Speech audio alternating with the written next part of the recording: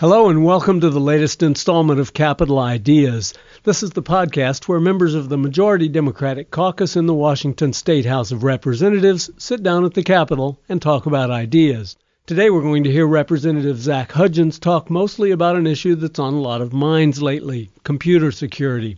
Zack has a professional background in the tech industry, and long before the word hack entered the average person's vocabulary, he was looking at ways to keep online data safe and private. Zack lives in Tukwila and has represented Washington's 11th Legislative District since 2003. He chairs the House General Government and Information Technology Committee, and he also has seats on the Budget Writing Appropriations Committee and the Technology and Economic Development Panel. We recorded this conversation in early June 2016, and it went like this. Welcome back to Capital Ideas. Zack, it's really a privilege to get you back here again. Yeah, it's great to be back again, Dan. I'm really happy to be on the show. It's nice that people are interested and that they listen to public policy issues. And one of the public policy issues that's been on your mind has been cybersecurity. This is not surprising given your background in the computer industry, but it seems like during the 2015-16 biennium, you sponsored close to a dozen bills having to do with some aspect of cybersecurity. Do you want to talk a little bit about what spurred that and where we're headed with that? My background is at Amazon.com and Microsoft, where I worked as a program manager, project manager, worked in customer service, worked for marketing. And so where I wasn't a coder, you meet a lot of folks that actually write computer code these days. And we've got some of those folks in the legislature as well.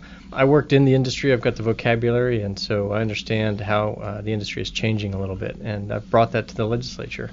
I like the issue of cybersecurity for a couple of reasons. It's a relatively new emerging issue in the public policy world. Certainly people have been looking at cybersecurity for the last 20 years, but it's relatively new in the public sector.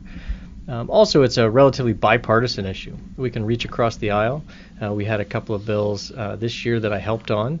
Representative Magendas had a great bill that criminalized a lot of activities that are very bad and sort of helped sort out what caused them to be bad when you're trying to do bad things.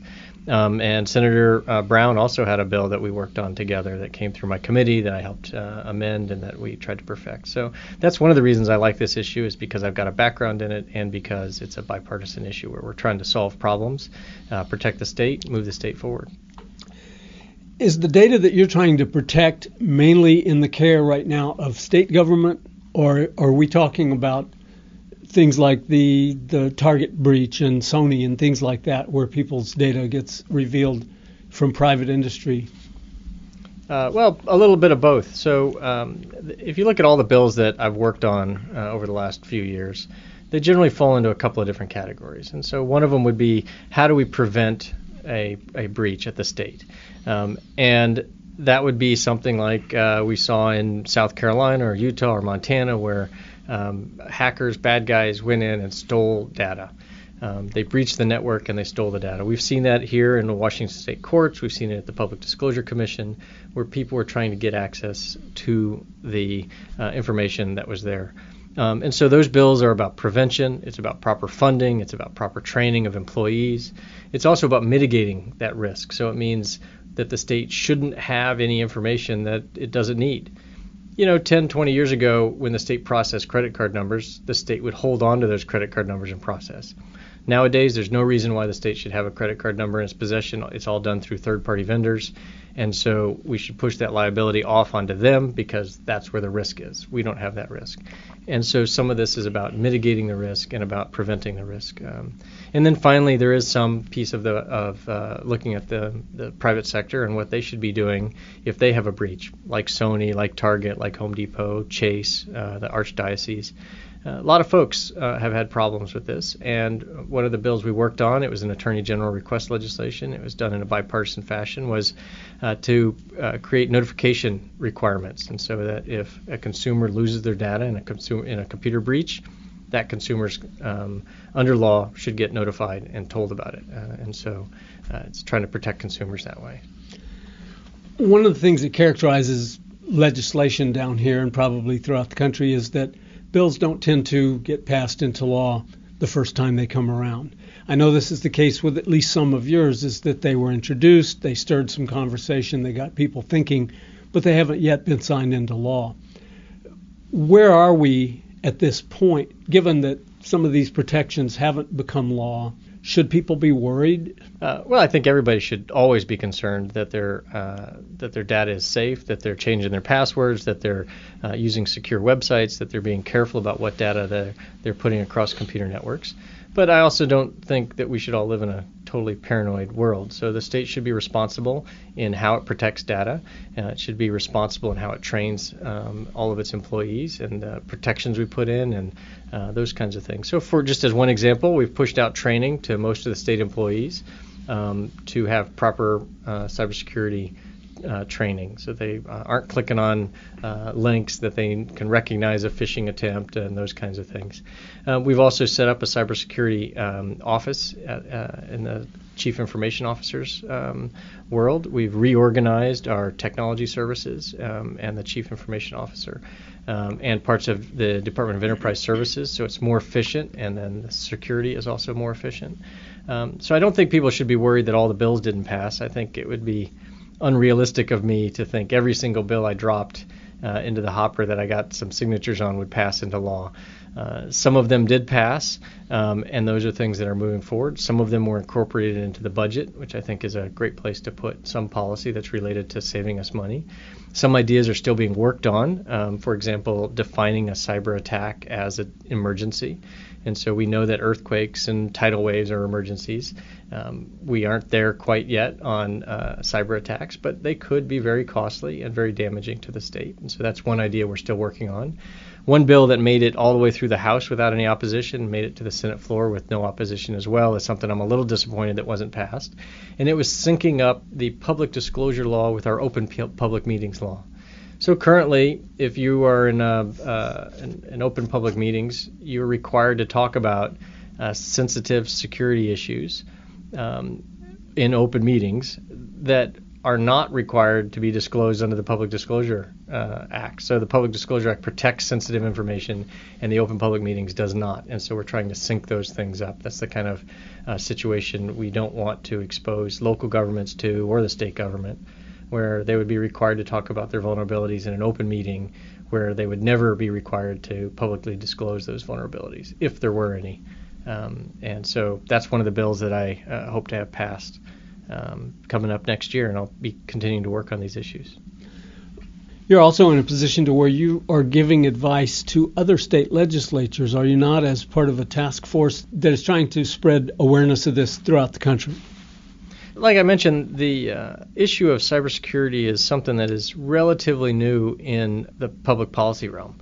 Again, people that have been dealing with computer networks may chuckle a little bit saying it's a new thing. They've been dealing with this for 20 years. But in the public world, we've seen some very high-profile attacks. We get a lot more in Washington State than other places, and they say that's because they confuse Washington State with Washington, D.C. They say it's because we've got some more military, or because we have a lot of high tech in our state. And so we've been on the forefront nationally for a lot of policies about how do we protect ourselves, how do we create best practices, how do we share what we're doing at the state level with local jurisdictions. Sewer districts, city councils, other folks look to the state for guidance or for assistance. And through all of this work, I was invited to sit on a national task force on cybersecurity that's put together by the National Conference of State Legislators. So we've gotten together once recently, again, is coming up in August, and we'll talk about what we're working on in each state, and we get presentations about what's going on in other states, what's working. And this is, for example, around the notification bill. So there's a lot of different variations on what the consumer requirements are for notifying people if they've lost their data. So it is a great honor to serve on that national task force and to try and learn from other states and to try and teach them what we've done out here. Before we run out of time, I want to give you a chance to also talk about some other things that you're up to. I know that you sponsored several bills. You are chair of the General Government and Information Technology Committee, so you're not simply about cybersecurity. So that people might have a better idea of what Zack Hudgins has been up to, tell me a little bit about some of your other priorities. Well, I've moved off of the Arts Commission. I moved off the Technology Services Board, but I did get put onto the Information Technology, the IT Projects Oversight Task Force. So we're looking at our IT projects. Are they being implemented properly? Are they being done well? We're trying some new innovative ways of funding IT projects in the state budget, working with Republicans in the Senate. We're trying to figure out a way to drive down our vendor costs. I think it's a great innovative idea. We'll see how it works out over the next few years. We've got our first meeting for that task force coming up. I'll continue to work on cybersecurity issues. Like I said, I had some of the bills not pass, so I'm going to keep pushing on those. I got some bills that came from constituents back home trying to recognize a Cesar Chavez Day, for example, and that got hung up in the Senate. A high school student told me about that idea. Got some folks from South Park that offered an idea for a bill that also made it to the Senate floor around right-sizing regulations for small business promoters around entertaining wrestling, sort of lucha libre type events. And so that's a bill that got to the Senate floor as well that didn't pass last year. So I'll be working on those things, helping small businesses. I also had a couple of bills. One of them passed around election transparency and accountability. It's been over 10 years since the Gregoire Rossi recount, and so we've seen some need for another look, another set of reforms around our election system. And so got some reports that were passed in the last legislative session. We're going to do some more around accountability and making sure that everybody's vote counts and that every office is being run as best as it can. These are issues that we've seen a little bit around the margins, but it's a big issue in King County about making sure people have enough ballot boxes that make sure that ballots aren't being rejected frivolously and that sort of a thing. So trying to bring that transparency and accountability to elections is important to me also.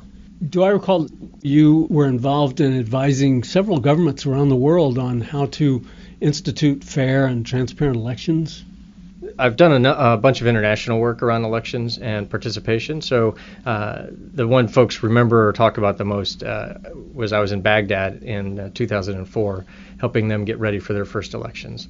I've also helped in Ukraine and Kyrgyzstan, hosted delegations from Thailand, Malaysia, through the American Council of Young Political Leaders, through the National Endowment for Democracy, through the U.S. State Department, trying to help folks from emerging democracies see the benefit to self-determination, to see the benefit of setting your own course. And it's really exciting looking at places like Myanmar, Burma, that are really literally having their first elections in 50 years.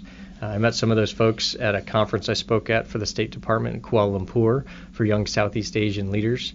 And it's just exciting seeing these young democracies emerge, and it's really exciting being a part of that. So whether it was with the National Democratic Institute, whether it was in Iraq, which was scary, but these are really, I think, our fundamental core values. If we each have a voice that matters, that we each want to participate in the process, and these are things that we've internalized and that are important, no matter whether you're a Democrat or Republican.